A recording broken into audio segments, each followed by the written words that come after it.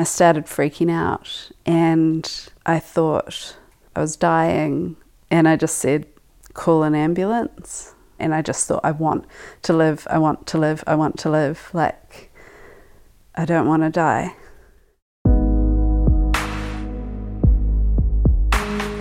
Welcome to Are You Mental, a podcast about mental health. My name is Mick Andrews, and today we're talking all about panic attacks. Now, I chose this topic because I was in the mood for a shorter, simpler episode. I thought that panic attacks are basically just like an add-on to anxiety, right? And I've already made an episode on anxiety, so this might be 30, 40 minutes tops. I didn't quite realise that there's a lot to say when it comes to panic attacks. And what I also didn't realise at the time is that I was about to go on a journey myself with panic attacks. See, when I recorded these 3 interviews you're about to hear, I'd never experienced a panic attack in my life. In fact, I never even had a significant relationship with anxiety before. But since recording these interviews, I found myself having 2 full-blown panic attacks in the middle of the night. And both times, I thought I was living the last seconds of my life. So, needless to say, they were terrifying. Both times I called the ambulance, and both times I found myself sitting in my bedroom with wires coming out everywhere, being told that my vital signs were all fine. Now, I'll talk more about my own experience later, but for now, I'd like you to meet a really good friend of mine, Karen. I've known her and her husband Johnny for 13 years now, and we're pretty tight. These days they live 2 hours north, and they're in that stage of their family life where their daily activities more or less revolve around their young children. Pick up the kids, wrangle the kids, feed the kids, fence the kids in, round them up. Yeah. Milk the kids. Deworm the kids. Not kidding, kind of kidding. Can't de-sex them, that's frowned upon No, these days. that's exactly it. Did that to the husband recently, can't you? Yeah.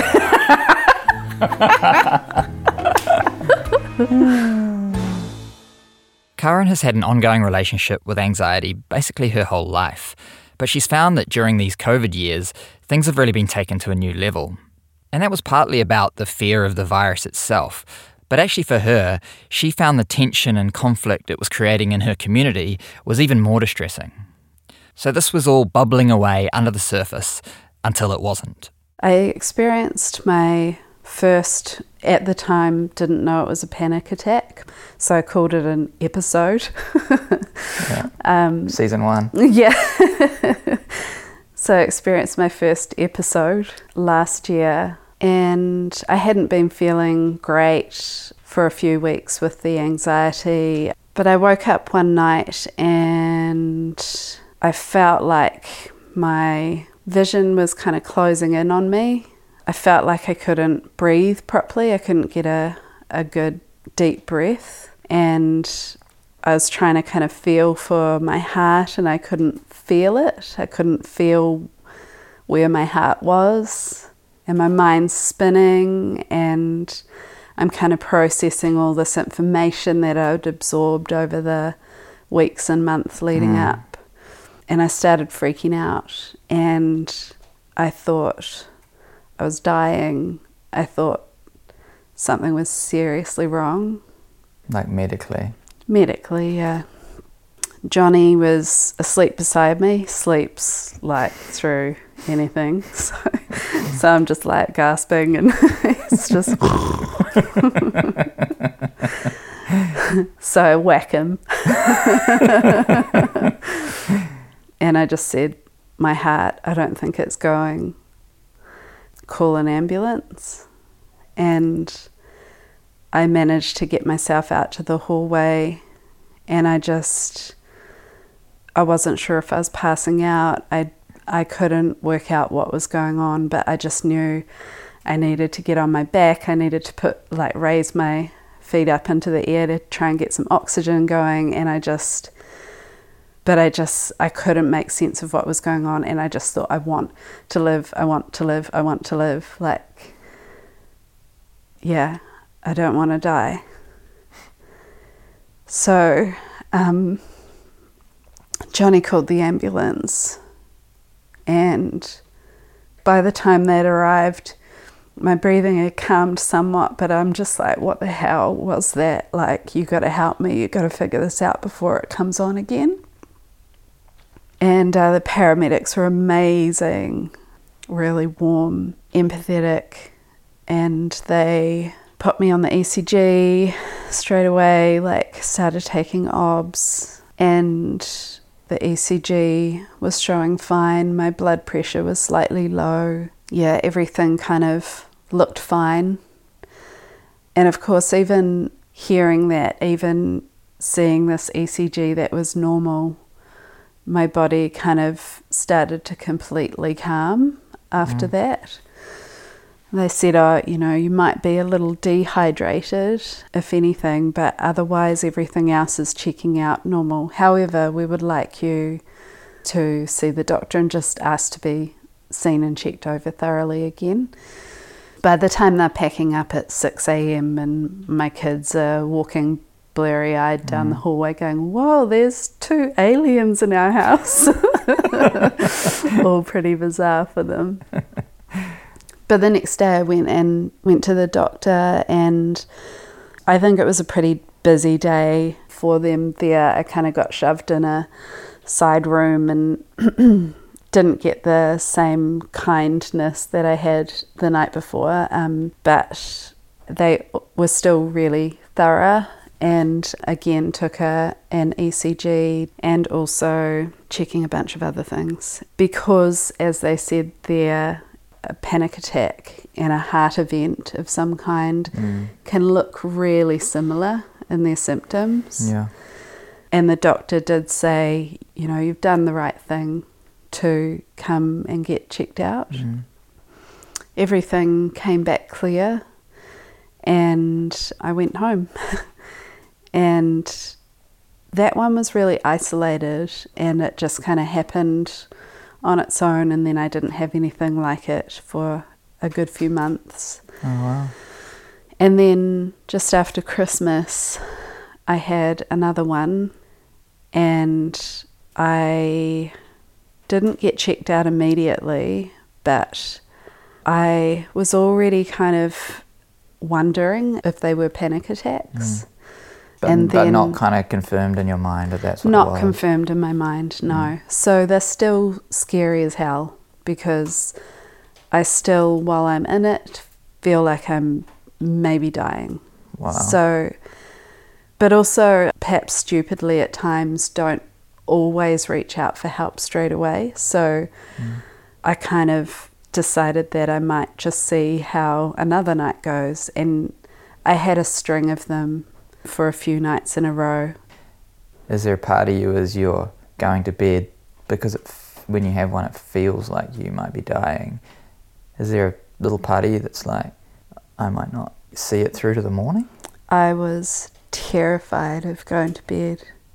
Yeah, I was terrified. That was almost the hardest part, because I know, because of my vulnerability to mental illness, to anxiety, to depression, that sleep is so important and something that I like to try and protect if I can.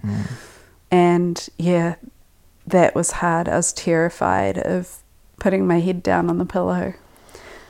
One comforting thing was that Johnny, my husband, is just so supportive and so patient, and just completely kind of takes anything like that seriously and just looks after me. So I didn't feel like it was something that I had to try and truck on with or hide or get through or whatever. Like, it's because I know not everyone has that type of support, but I think having that or knowing that that was there made me feel quite safe.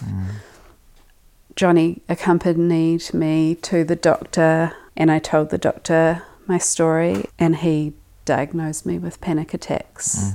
And he suggested that I put my anti-anxiety meds up, so double what I was taking. he gave me another medication, diazepam, that I can take when I am having an attack. So that's what I did. I put the medication up.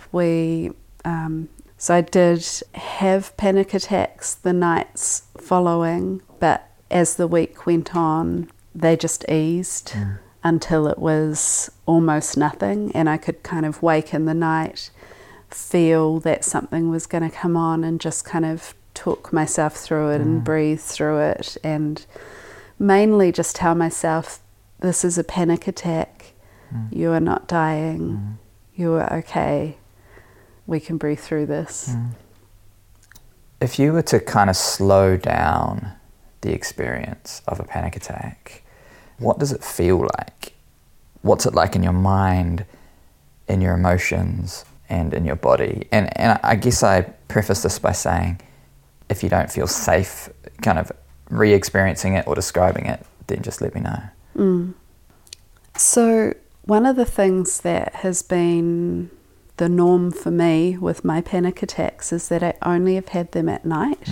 So it's hard to explain a panic attack in a slowed down way because it doesn't feel like a very slow thing. I literally wake up and it's happening already. Wow. And there's no conscious thought attached to it. There's no kind of dream that I can think of that connects to it. There's no anything. It's just the physical symptoms. So in that moment, my mind is not thinking, oh no, I have to calm myself down. It's thinking, what the hell is going on with my body? How can I get help? You know, it goes straight to fear. It goes straight to, I think I'm dying. I need to get some help somehow. So, I mean, it's fear, but it sounds like it's terror. Yeah, absolutely. Yeah. And over time, I've been able to, after a while, just quieten my mind a little bit once I'm in one and start focusing on breathing and the things that might calm me down from it. But that was only after knowing that it was definitely not some kind of medical event. Knowing that it was a panic attack made me feel safer. And as far as the kind of physical experience goes, you've already said that you've kind of felt like your heart had basically stopped, right? And your vision was kind of darkening, is that right? Yeah, kind of feels like it's just closing in on me, like it's kind of becoming tunnel-like, which is a really scary feeling. Does it feel a bit like, oh, that's death? That's my life force dissolving? It feels like nothingness and everythingness all at the same time. Well, sounds like a good drug. But it's really not. It's really hard to describe. It's really hard to put into words. But what I know is that it's not like any other experience I've ever had. And it's not somewhere I like to go. Hi, it's Mick here. I hope you're enjoying Are You Mental? As you can imagine, making this podcast is a pretty time-consuming pursuit, and I often get asked how people can support the podcast. So what you can do is go to GoFundMe.com and search the words Are You Mental? That's GoFundMe.com and search Are You Mental? Okay, on with the episode. We'll come back to Karen's story soon, but first, I'd like you to meet Hamish. I'm prepared this time. That's the beauty of second chances. I feel like I'm the one getting the second chance here. So a little while ago, I put the word out that I was looking for someone who'd had a long journey with panic attacks, which led me to Hamish. Hamish is a business owner and juggles quite a few things, but generously gave me a couple hours of his time, and we had a great conversation. But then, when I got home, I found to my horror that the audio file had corrupted and was irretrievable. And no, that wasn't when I had my first panic attack, but I did want the ground to swallow me up. When I finally plucked up the courage to make the remorseful phone call to Hamish, he was incredibly gracious and said, "That's all good, man. Let's just do it again next week." And so we did. And in the meantime, I bought myself a second audio recorder. Definitely rolling on both machines. That's key. If you ring me up tomorrow. No, I wouldn't. I just lie. yeah. I just never tell you. So Hamish's experience with panic attacks are different to Karen's in that they started when he was a kid. And I was, I think, an anxious young kid. I think I was quite sensitive, and I was especially sensitive to what I deemed other people judging me about. And I can remember being very nervous and anxious in social situations and finding it quite hard to talk out of fear of being judged for saying something that wasn't right or wasn't funny. When Hamish was a young kid, him and his family moved to the southwest of England. And I was in the primary school choir.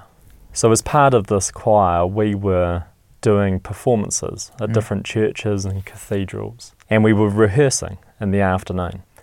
And I was standing with the rest of the choir up the front of the church, and I was in the middle of a row with people surrounding me, and everything was completely normal. And then I suddenly had this sense of being trapped and couldn't see an easy way for me to remove myself. I became very anxious, and I can remember becoming hot and flustered. I can remember my breathing starting to become quite shallow, and these feelings increased. I'm not too sure exactly what was going through my mind, but it almost felt like I was going to completely lose control. And they became so uncomfortable that I said to someone next to me, hey, I think I'm going to be sick. And that person was like, and helped me get out and got as far as standing in front of the altar at the front of the church, where I turned around, faced the giant cross and threw up all over the ground. And that was my first panic attack, and I had no idea that was a panic attack until about 10, 11 years later. Right. And what did you think as a kid was going on? I thought I was sick. Right. I thought I had a stomach bug or something. After a childhood in England, Hamish and his family moved back to Aotearoa, New Zealand. He didn't have any panic attacks for quite a few years, but in his final year of high school, he had one that became the first of many. He was 17 years old, and even though he was struggling with social anxiety, at heart he was an extrovert. And one thing I really enjoy doing at school is reading out loud to the class. And that was what happened.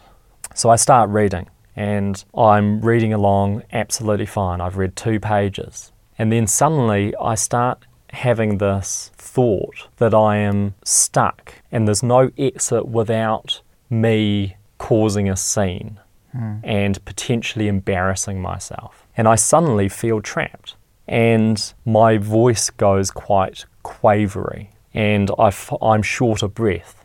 And I'm like, what's going on here? This is weird. And my thoughts are starting to race, and I'm getting hotter, and I'm breathing faster. And eventually I say, hey, I'm going to stop. I'm out of breath. I think I smoked too many cigarettes over summer or something like that. Right. And everybody laughs, and the teacher chooses someone else to start reading. And later on that day, I'm in a similar situation. I think it's probably English class. And I'm reading again in front of the class. Sucker for punishment. Sucker for punishment. And the same thing happens, and I have to stop reading again. And those 2 instances were enough for me to realise that there is danger in reading in class. Stop reading in class. So that's what I did.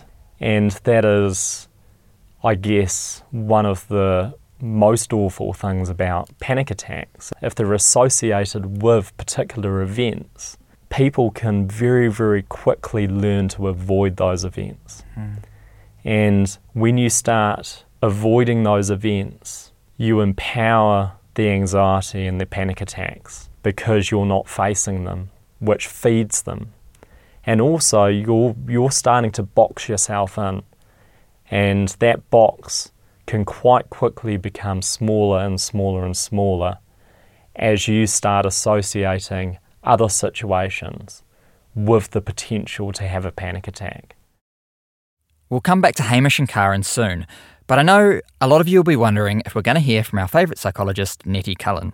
Well, fret not, dear listener, because here she is talking about what a panic attack is. So a panic attack is a sudden, often unexpected flood of intense fear and anxiety, particularly characterised by physical sensations of fear that are particularly debilitating and immobilising.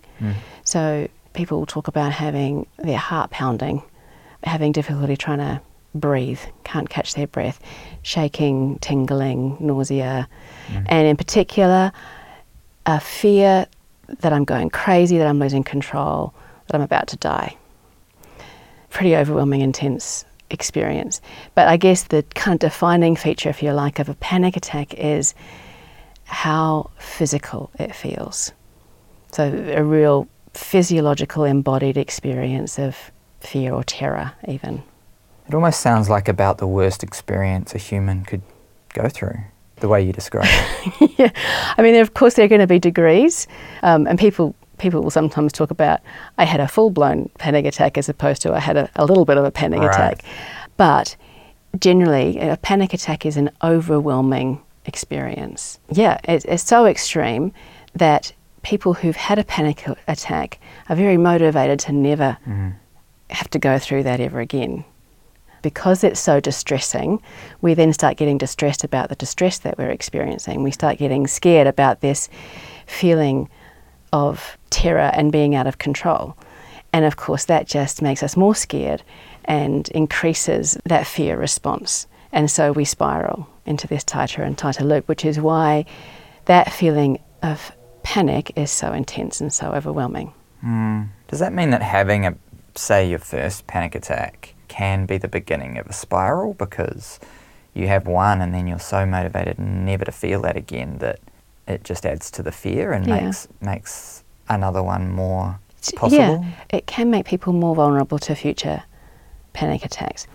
So what would be a positive and helpful way to, say you have a panic attack for the first time, or you have a sequence of them, what would be a positive and healthy way of integrating those experiences into your life? I guess understanding that panic is a natural human response, that it's understandable, perhaps even forgivable, that there can be kind of grace and understanding for that kind of experience, means that the story that I could tell about it is one of acceptance and growth. If it's something that I've been through that I've then been able to get extra support and understanding from the people around me, then it might foster that sense of being cared for and looked after, which could be a really valuable, positive thing. What would be the opposite? What would be a response to a panic attack or a sequence of panic attacks that then takes us deeper into the hard place?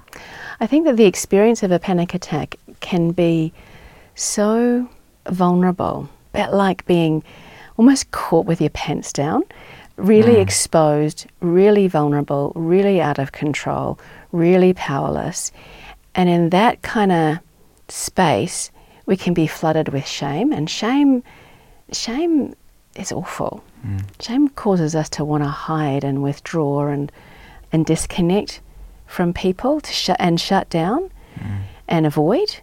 And not want to be us. Yeah. Shame kind of promotes that kind of self-loathing and rejection. And then we withdraw more, and of course the more we withdraw, the more vulnerable we are. So you described before about what a panic attack is like to experience, in the sense of it being really physiological. It feels like something's actually happening in your body to the point where you can feel like you're actually literally dying. What about on a mental and emotional level? Yeah. Cognitively, what gets stirred up is kind of anxious thoughts about what's happening to me. Am I losing my mind? Am I going crazy? Am I having a heart attack? am I dying? And then if I believe that I'm dying, then that brings another wave of anxieties about what that might mean to me. My life flashes before my eyes, and whatever that might hold. And then there's the flood of emotions that come with that. And what are the emotions that are often in the mix? If I was to guess, I would say obviously the fear, dread, terror, overwhelm. Yeah.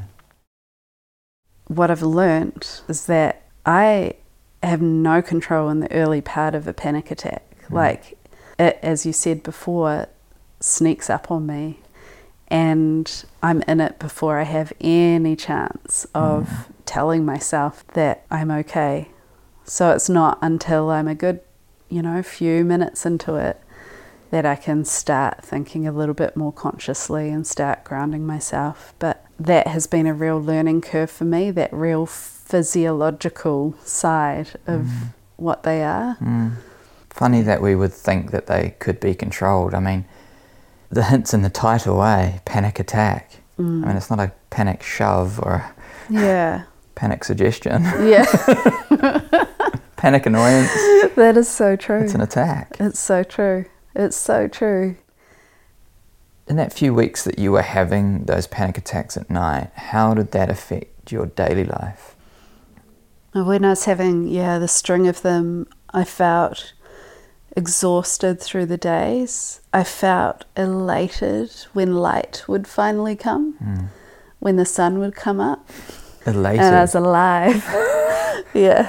I'd feel like, oh wow, I'm so grateful that is over, Wow. And then I'd just feel, really tired through the days, and my ability to do a lot of things that I'd usually be able to do, like go for an energetic walk or whatever, they just weren't there. Like physically, mentally, emotionally, I felt pretty wrung out.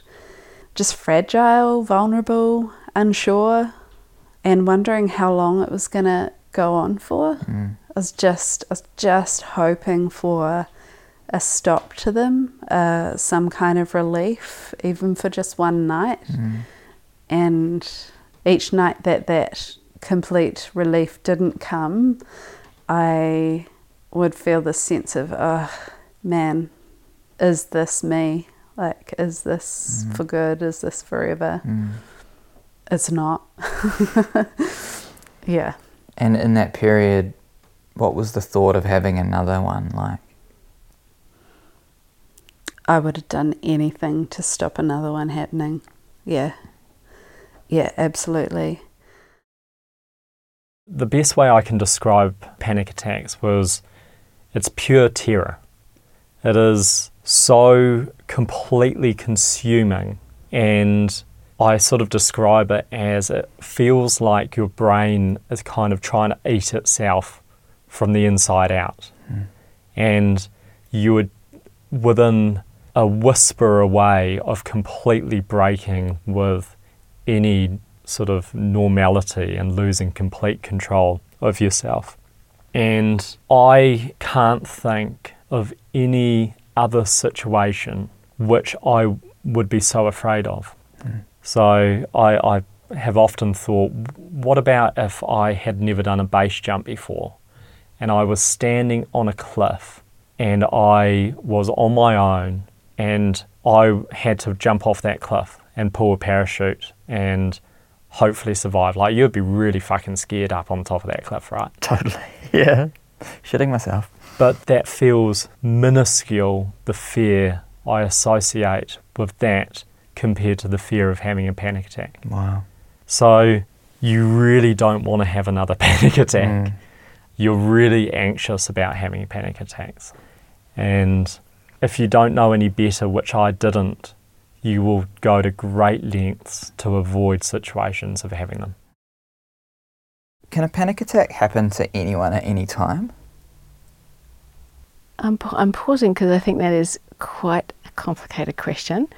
And the simple answer is yes, it can happen to anyone at any time. And I guess that the nature of a panic attack is that it often feels like it comes out of the blue without warning. The reality is, though, that we all carry different amounts of vulnerability, and somebody who has an underlying predisposition? I was going to say vulnerability to anxiety, or a different kind of base level of anxiety might be more at risk.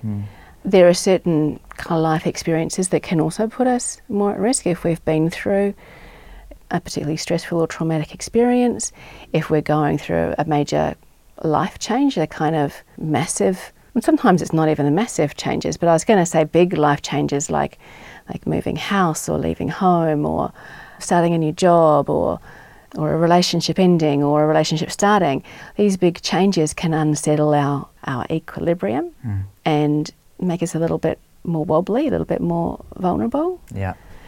I mean, I think the thing about a panic attack is that it can feel random, but I don't actually believe it is random. I think that it might feel random because on the surface it doesn't look like anything's wrong per se. But when we understand what might be going on underneath the surface for an individual and their own individual story, often it turns out to be not that random after all. Well, that was my next question. Is there always a reason that a panic attack happens? I personally think that there is always a reason, even if that reason is simply I've had too many cups of coffee and my heart's racing a little bit, and then I interpret that as something scary or threatening. I don't personally believe things are random all that often. Sometimes when I'm talking with people about what they've been going through, and we start talking about their story, and I kind of go, wow, gosh, of course you were anxious.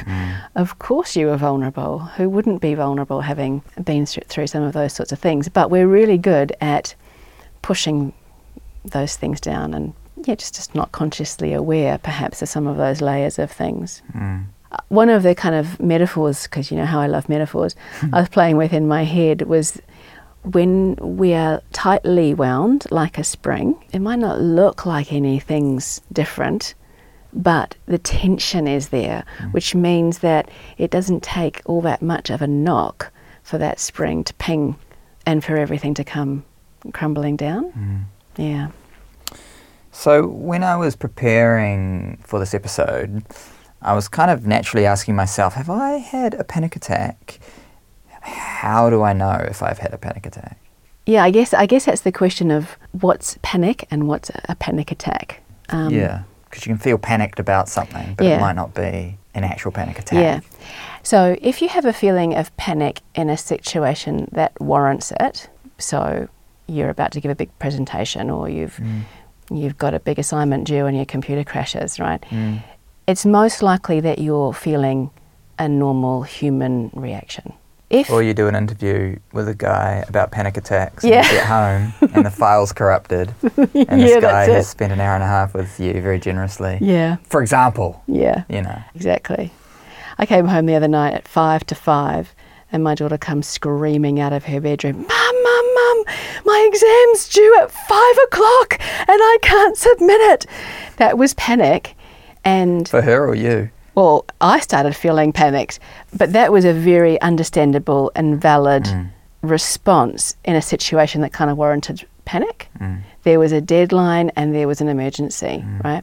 But if you feel a sense of panic which is more out of the blue with no kind of clear identifiable reason, if you like, in the circumstance or the situation, or the fear or anxiety is quite clearly out of proportion to the situation, then you might be having a panic attack, especially if it's accompanied by that cascade of physiological responses, the heart palpitations, the difficulty breathing, the nausea, the dizziness, the tingling, those sorts of things.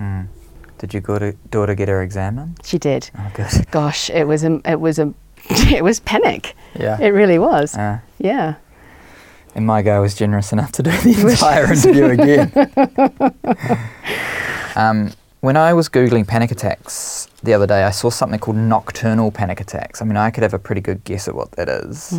Is it what I think it is? What do you think it is? A panic attack that happens in the middle of the night? Yeah. Right. Sometimes people wake up from sleep panicking.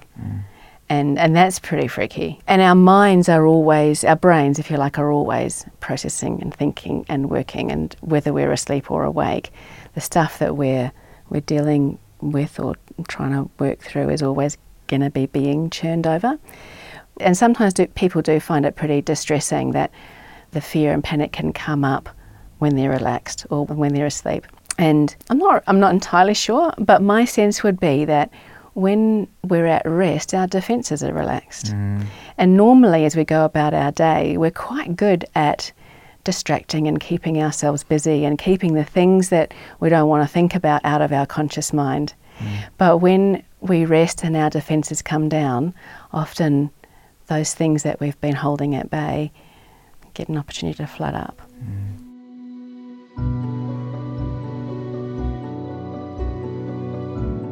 This is probably a good time for me to share my own experience with panic attacks. And like Nettie just described, and like Karen experienced, the two I had this year came like an absolute bolt out of the blue in the middle of the night. And it's not lost on me that it's a bit uncanny that while I'm making an episode on panic attacks, that I have a couple of my own. I don't know if it's life imitating art or vice versa, but needless to say, I'll be making my next episode on winning the lottery. So just to set the scene a bit, the first half of this year for me has been what I'd describe as pretty shit. And then in June, I got COVID for the first time. And I don't know if it was the 2 years of disturbing news reports or the fact that I've got a bit of asthma, but I found myself kind of anxious about it. And then on the third night of having COVID, I was quite sick in bed, and I woke up in the middle of the night, and all of a sudden, my heart just started pumping really hard and really fast, and it got harder and harder and faster until I was pretty sure it was just going to stop. I'd broken into this weird, sudden cold sweat, and I was almost certain I was dying. There in my cold bedroom in June in Auckland, New Zealand, living the last seconds of my life. And I had some of those thoughts that you hear about people having, like, can I spend the next few seconds becoming okay with the fact that my life is ending? Am I happy that I'm going to die in these pajamas with teepees and pine trees on them? Maybe I should have mended that hole in them. Kind of a mixture of weird stuff and existential stuff, and this is all whilst feeling absolutely terrified. I remember I banged on the wall behind me to wake my roommate up, and I've since learned that she thought I was playing a fun game in the middle of the night, so she kind of mirrored the banging back to me, waiting for me to have my turn. Little did she know it wasn't a fun game, at least not for me. And in the meantime, I grabbed my phone and I called the ambulance. And the person on the other line told me to find some aspirin and to take it. And so I got up out of bed, and I knew I had some aspirin somewhere, and I wasn't really thinking straight, but I went to my wardrobe and I started rummaging through some medical supplies, and eventually I found some aspirin. And then I noticed that the act of moving and having a task to do and finding the aspirin actually meant that I'd calmed down quite a bit. And by the time the paramedics got there, I was actually quite a lot calmer, although still really shaken and scared it would happen again. They did an ECG on me in my bedroom. I had all these wires coming out of me, and they found that my heart was behaving completely normally and that my vital signs were fine. Having recently recorded the 3 interviews that you've just been hearing, I was well aware that what I was experiencing could have been a panic attack.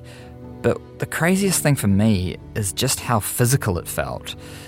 It didn't feel like anything to do with my mind. It was just my heart was beating harder and faster, and it was doing something it shouldn't be doing, and I was just strapped onto the roller coaster going along for the ride. So the paramedics, who were really great, told me there was nothing, I wasn't in any danger, and they went on their way. But after that experience, something changed for a while. I found myself getting this sensation of my heart pounding and struggling quite often, and it was like it wanted to kind of pound out of my chest. And the worst part was that I was waking up at like 2 a.m. every morning with this pounding, struggling sensation, and it was quite kind of horrible and scary. My take on the situation is that after a difficult 6 months and after my first panic attack, my nervous system was kind of shot, like rubbed raw down to the nerves, and I was in fight or flight mode every day. A couple of months after the first one, I had my second panic attack, and despite already having one, I still thought I was dying, and I still called the paramedics. But not long after that, my nervous system recovered, my year got better, and I did some of the classic good things you're supposed to do, like exercising, yoga, hanging with friends, journaling, counselling, and I can recommend taking up hip-hop dance classes. And I'm happy to report that I've made my way back to a good place again, with just the usual ups and downs that my life would usually have in it. So that's been my experience with panic attacks. Given that I have these guests on sharing bravely about their stories, I thought it was only fair that I shared mine. And I feel very grateful that, touch wood, my experience with anxiety and panic was fairly short-lived. I definitely have a whole new level of empathy for those of us out there who live with anxiety and live with panic attacks year after year. So we're going to catch up with Hamish again, and we're going to pick up from when he's 17 years old, in his final year of high school, and the panic attacks are getting stronger and more regular, but he still has no idea what's going on. I was putting what was happening down to a weakness in my own character. There was nothing wrong with me other than I wasn't willful enough or strong enough to be able to do these things well. And something that I should be able to change if I was strong enough or wanted to enough. And I literally can remember having this feeling that, hey, you should be able to snap your fingers and just become a normal person. That was what I believed. And what does that do to your own sense of self? It's tough because it pulls you away from being your genuine self. And yeah, I don't know, it just sucks. After high school, Hamish went to university to study law and economics, and one day he found himself in a marketing lecture. And the lecturer had quite a strong personality. He was funny, he would pick on people in class, and if someone left the lecture, he would always have a bit of a dig at them on the way out of the door. Now, that environment for me was about as bad as it can be. I was stuck in the middle of a row. I wasn't on an aisle seat. So there was no easy way for me to exit the situation if I needed to. I was in constant fear of being asked a question and humiliating myself. So I could feel these waves of anxiety coming over me. I would have experience of high anxiety and then they would fade away and I'd feel okay again. And I'd be like, oh, wow, I feel quite good now. Like, thank God for that. That's passed. But then the wave would start to come back again. And at each peak was a little bit higher than the last peak. I felt nausea. I thought I was going to throw up. I was incredibly hot and sweating profusely. My breath was short and shallow. And I can remember trying to slow my breath down, but just not being able to do it. I would try to hold my breath for a couple of seconds, but I would have an overwhelming urge to breathe rapidly. And I thought I was going to lose control, completely lose control, and have an absolute breakdown in the middle of this lecture theatre, plus throw up all over people all around me. And that felt like a really, really, really bad outcome. Not ideal. Not ideal. not an ideal outcome. The outcome in the end was a panic attack where I was dry retching underneath where you sort of balance your books in front of you. And I think I had my bag open, ready to sort of throw up in it. This happened so many times during my time at university, and I became deeply fearful of going to any lecture and very, very quickly stopped going to lectures altogether, and So it's really impinging on your life at this point. really impinging on my life, and I felt like I was just a horrifically weak and flawed person. And thinking that of yourself is horrific and has enormous consequences for your well-being. And I can remember a stint in my first year of university where I basically didn't get out of bed for a few months. And I looking back on it now, that was depression. I was deeply, deeply depressed about what was going on. So the panic attacks led to depression at that time. Yeah, absolutely. Absolutely. Yeah. Once you start running away from things, I think, then you have to keep running away. And you have to start running faster and faster, especially when it comes to sort of panic attacks, because when you start running away, they become more and more powerful. So you just have to keep running faster and faster away from them, which in turn empowers them, and they become more prevalent and they happen more often in more situations.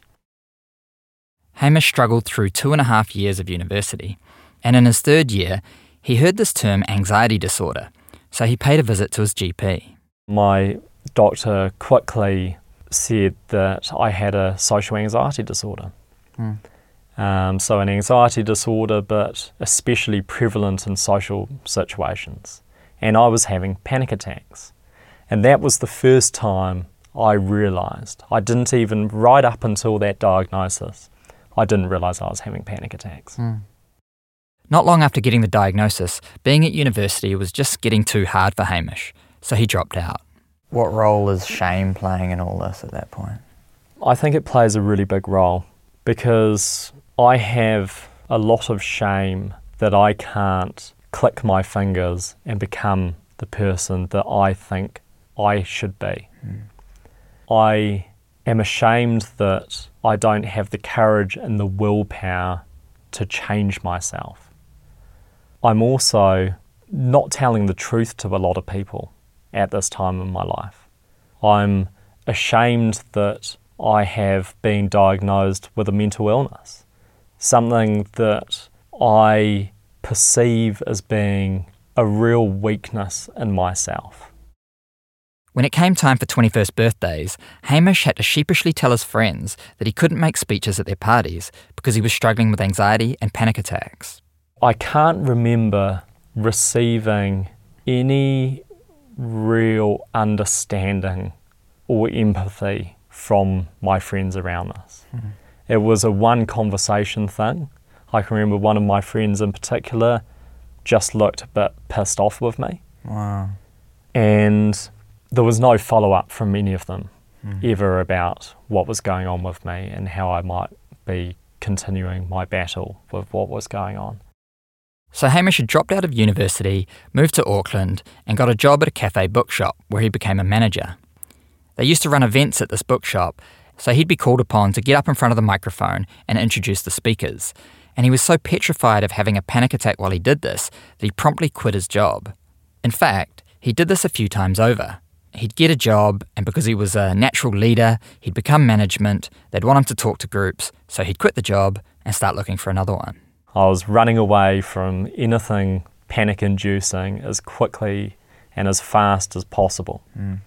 But I got to a point where I was increasingly aware that I was going to lead a life I was not very happy with if I continued to do this. So I saw the other path as being to face the fear and face the anxiety in some shape or form.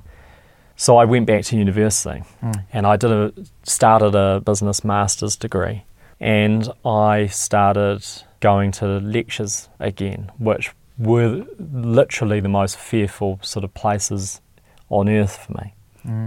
And I don't have a very romantic story here. So I knew the most important thing for me was to be able to get into that lecture theatre And if I could somehow get through this degree, then maybe I would face my fear and I would become okay with the fear. Before going to the first lecture of my master's, I went to the doctor and I said, "Doctor, give me all the drugs. Load me up." And I think I probably done a little bit of research into what could be good for anxiety. And I mean, the doctor sort of said you should take one or other, like take a benzo, like lorazepam, or a beta blocker, but not both. But I went to that first lecture pretty numb. I was sort of 2 lorazepams deep and at least a couple of beta blockers deep as well. Now, if you're listening from overseas, this is what Kiwi men do. We have a problem. We know there are people who have trained many years to help with that problem, but then we just do it ourselves anyway. I wouldn't advise this approach, but it does make for good stories.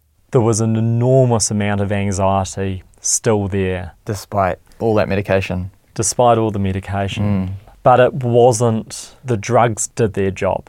They stopped the anxiety pouring over and causing the eruption of a panic attack. And because of the ability to go to a lecture and not have a panic attack, I went to another lecture and another lecture. And yes, the anxiety was really uncomfortable, but I wasn't in complete terror like I was when I was having panic attacks.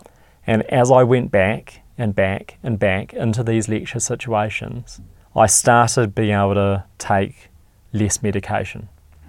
I was facing the fear, and it was kind of throwing myself in the deep end. I could have probably, in hindsight, worked out a way of having less extreme anxiety-inducing events to start facing my fear against, rather than right in the deep end. But I've always been quite extreme. So You could have started by making a speech to your teddies or something at home. yeah, exactly. Then introduced some G.I. Joes. But you went full noise. Nah, full noise, just straight back into the middle of it. But it kind of worked. And slowly but surely, I lowered the amount of medication I was on. Now, I guess I have to say, this is, as you've said, it's a DIY approach. I have no idea really what I was doing other than some sort of gut instinct that I had to get my foot in the door. And if I hadn't had medication, I would have never, ever stepped through that door back into a lecture. And that gut instinct turns out to be right, because 3 years down the track and I'm finishing my degree and I am not taking any medication before going into lectures.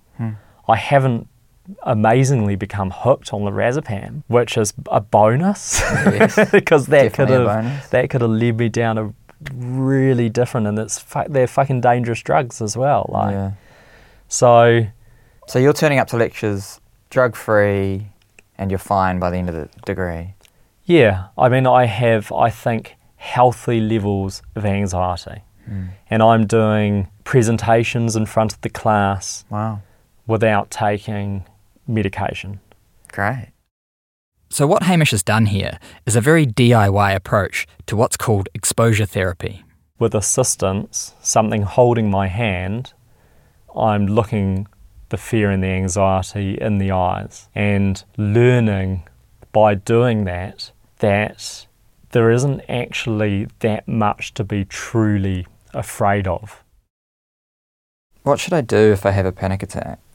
In the moment, it can be really helpful to recognise that what you're having is a panic attack.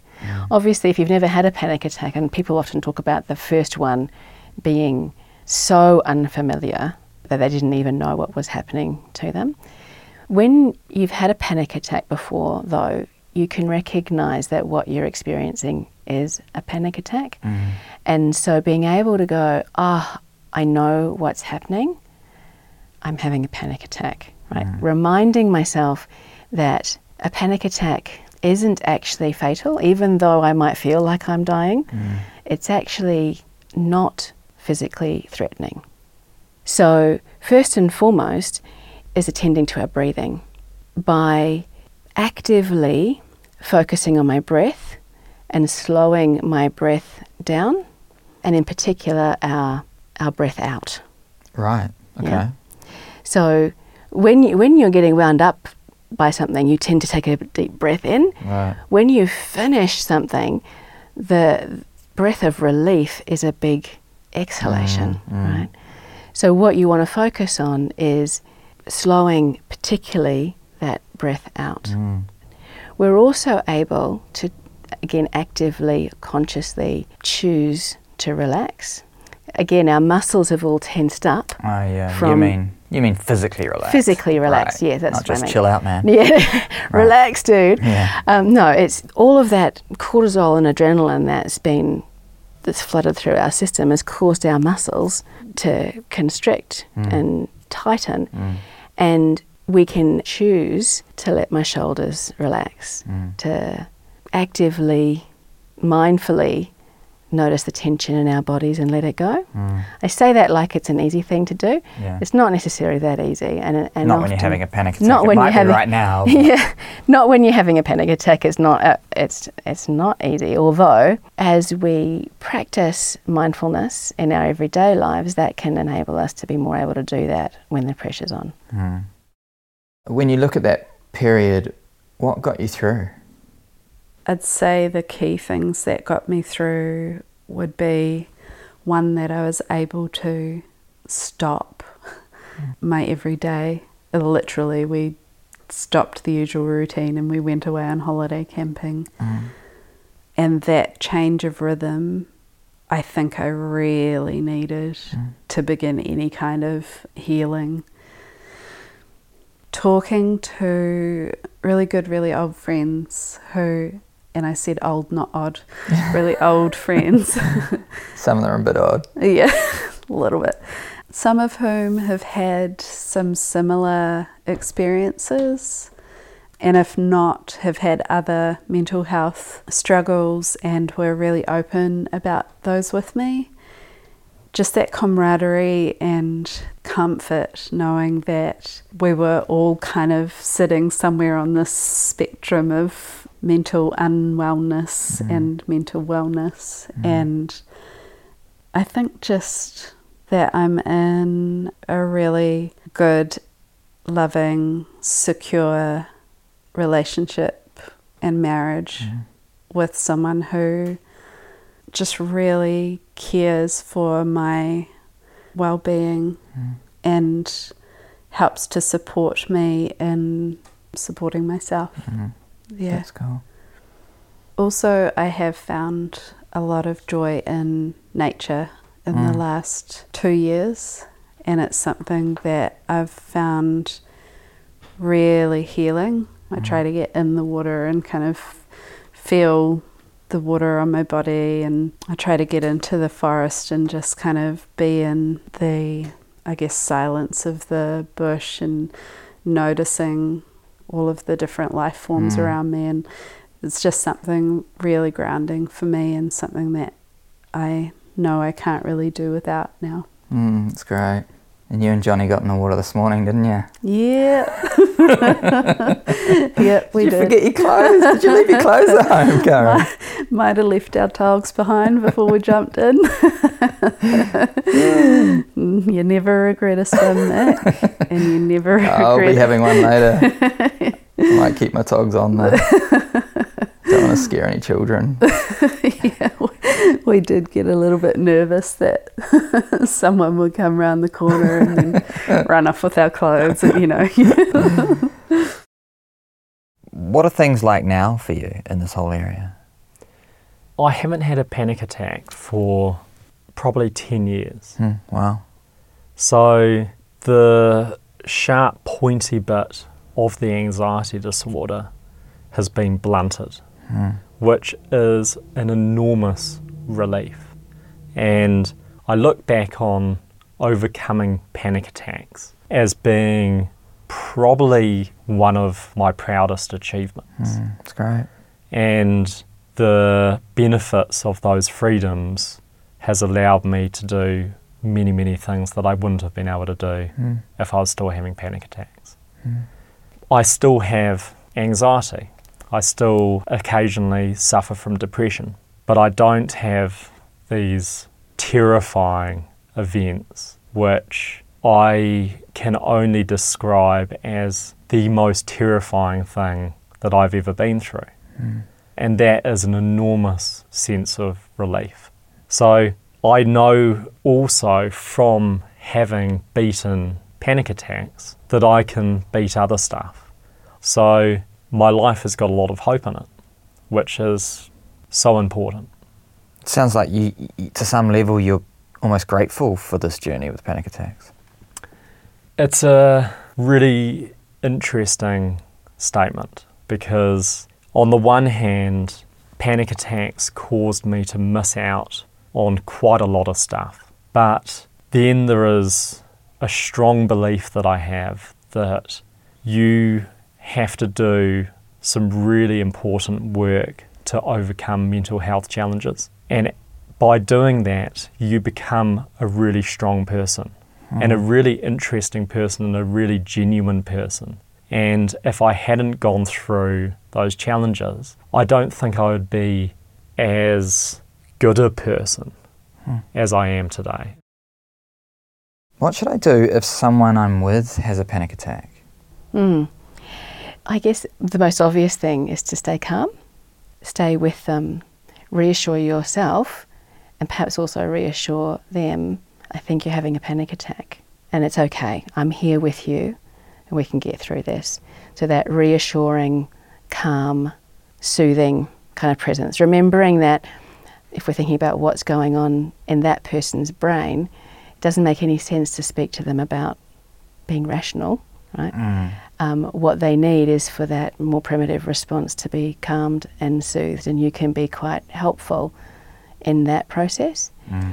And you can be supportive by encouraging them to slow their breathing. You can be supportive by encouraging them to connect and ground themselves in this present moment. And also what's quite cool, actually, is how we are able to co-regulate.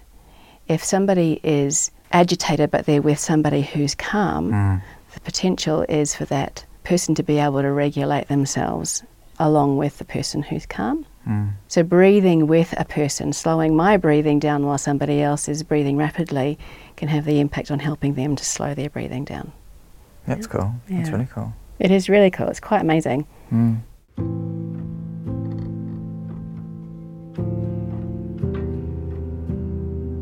What advice would you give someone who has a loved one experiencing panic attacks? I almost feel like this is a better question to ask Johnny, but I'll try answer it. If the panic attacks were new, and so you don't exactly know what they are, I would say listen and do whatever you can to support that person to seek some medical help so that they can look at and hopefully rule out any other things that might be involved. Be there to support them when they speak to the doctor, help them collect their thoughts around it. If the panic attacks have been diagnosed and are ongoing, be that presence that is willing to be there and sit with them and be awake with them as long as they need you to be. That's something Johnny really struggles with, but he does anyway. That's cool. And just tell them that they're okay and that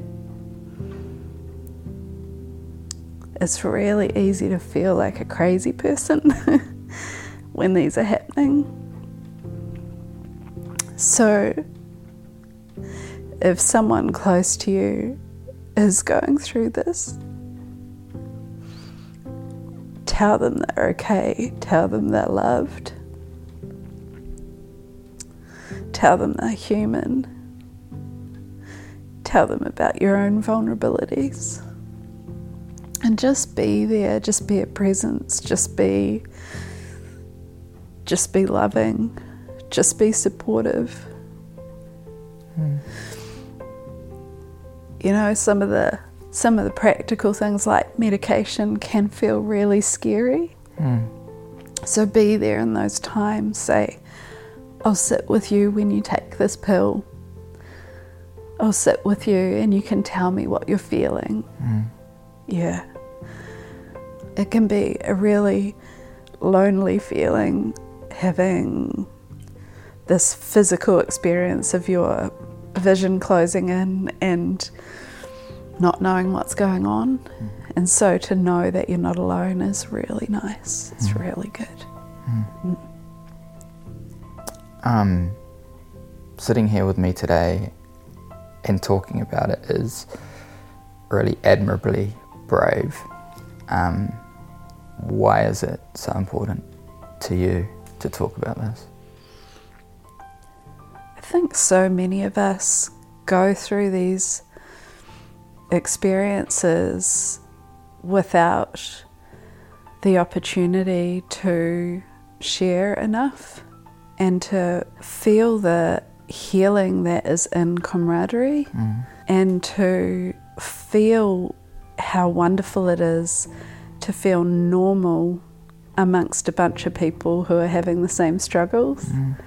So it's really important for me that people feel a bit freer to talk about their own experiences. Hopefully, if I offer up mine, it could encourage someone to do the same. How does someone get over having panic attacks? What do you mean get over? Yeah, I know, that's horrible. But how does someone who's having panic attacks journey to a place where they're not having panic attacks? Okay. I guess there are various layers to that. Perhaps first of all, it's important to understand panic attacks and what's happening. And the more I understand about what's happening in my body, the more I feel empowered to do something about that, the less out of control perhaps I feel when they come up. But then on a very personal level, it's about making sense of what's happening to me personally when a panic attack is being triggered.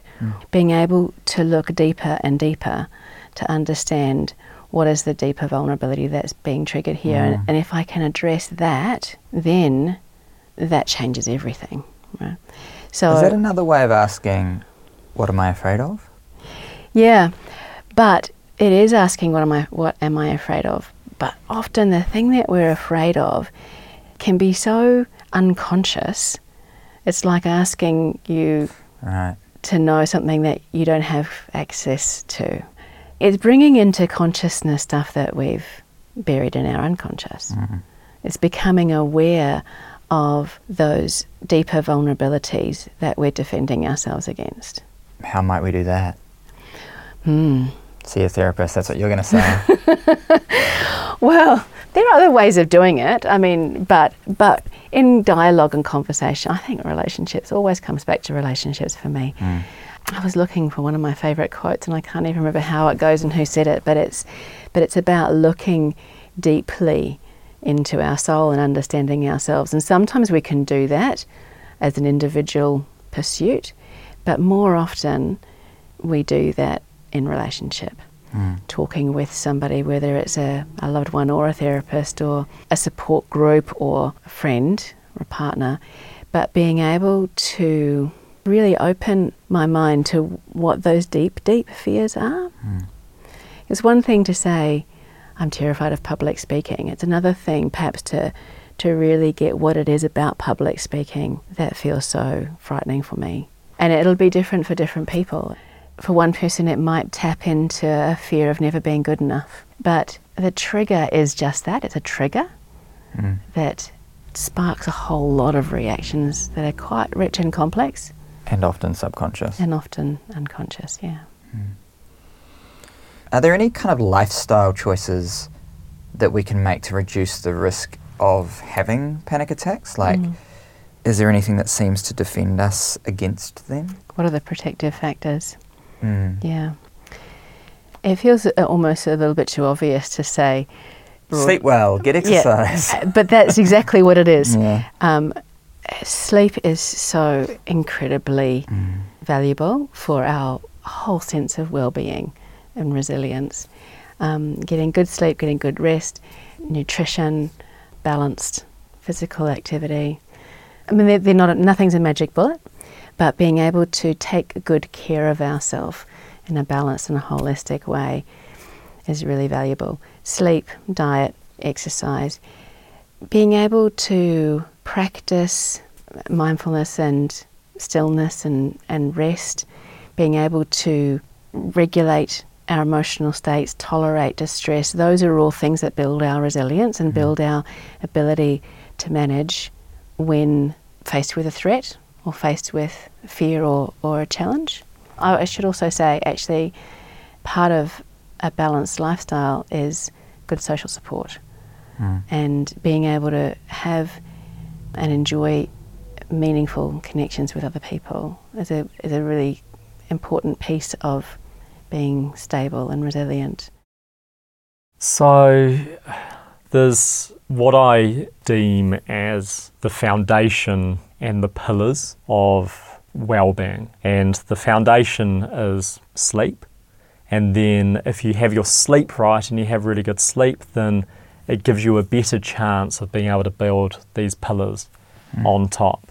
And the pillars on top of the foundation are diet, physical exercise, mental well-being, and your physical environment.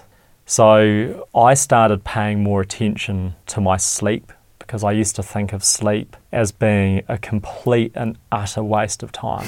Yeah. Just a complete inconvenience. And once I started changing that and building a solid foundation of sleep, doing the other things on top of sleep, the pillars, became that much easier. And a core one for sort of my mental well-being is meditation. And meditation teaches you some important truths about life. And probably one of the most important ones is everything passes. Every moment will pass. Every emotion, every feeling will eventually end. And if you truly realize that, then that can really disempower panic attacks, because if you truly believe that this event will end at some point, it takes a bit of the sting out of the tail of panic attacks, because they thrive on you thinking and believing that this is it and there is no escape, or at least it was for me.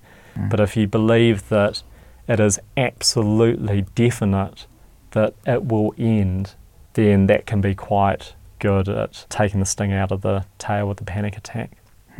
The other really important thing that meditation can give you is a very small gap between an event and a reaction to the event. So we go through life having external stimuli or internal stimuli and instantly reacting. But if you can build a tiny bit of space before that reaction, you can choose your reaction.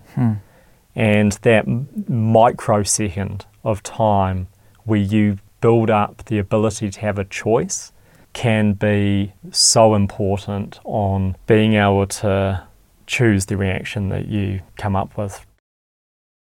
So if someone's listening to this now and they're experiencing panic attacks on a fairly regular basis and they're finding them absolutely terrifying and they're constantly living in the fear of having another one, what would you want to say to them?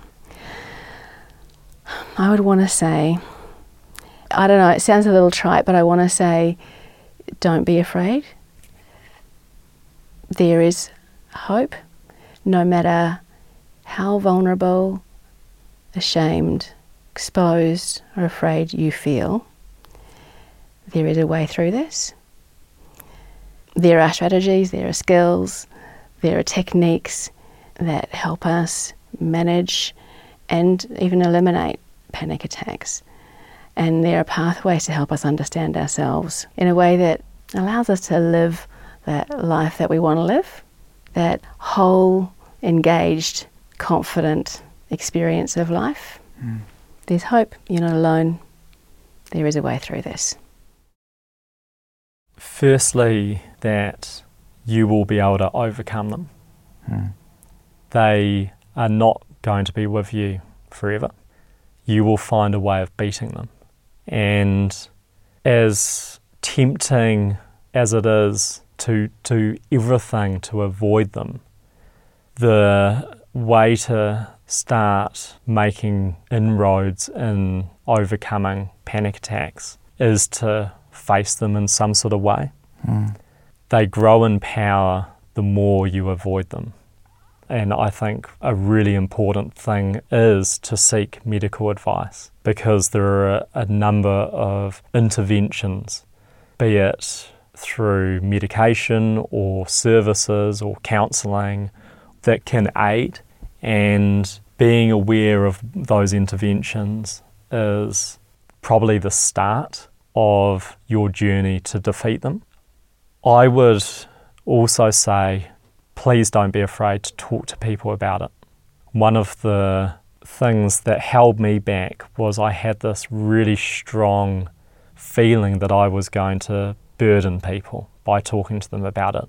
And I have learnt that that couldn't be further from the truth. That if you are vulnerable and open with people, then they will be vulnerable and open back. And when two people are vulnerable and open together, you can form an incredible connection, an incredible friendship and relationship.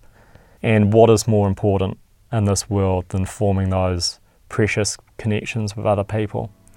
And those strong connections with other people can really help you through the shit show, which is having panic attacks. I'd like to say a massive thank you to Karen and to Hamish for sharing their stories with us, and to Nettie for giving up her time and her wisdom. If this episode has brought anything up for you and you want to talk to someone, no matter where you are in the world, you can go to checkpointorg.com/global for a list of local helplines. And if you're in Aotearoa, New Zealand, you can call 1737 at any time of the day or night to talk to someone. As you heard, Hamish is pretty passionate about the role sleep plays in regulating our mental health. So much so that he started a business selling the products that have helped him get a better night's sleep, like weighted blankets. Now, he hasn't asked me to do this at all, but if you want to check out his stuff, you can go to Somni, that's SOMNI.co.nz. And if you want to take 1 minute right now to rate the show, I'll be your best friend. And if you want to take another minute to review it, you'll have my undying love forever. See you back here soon, and until then, have a mental week.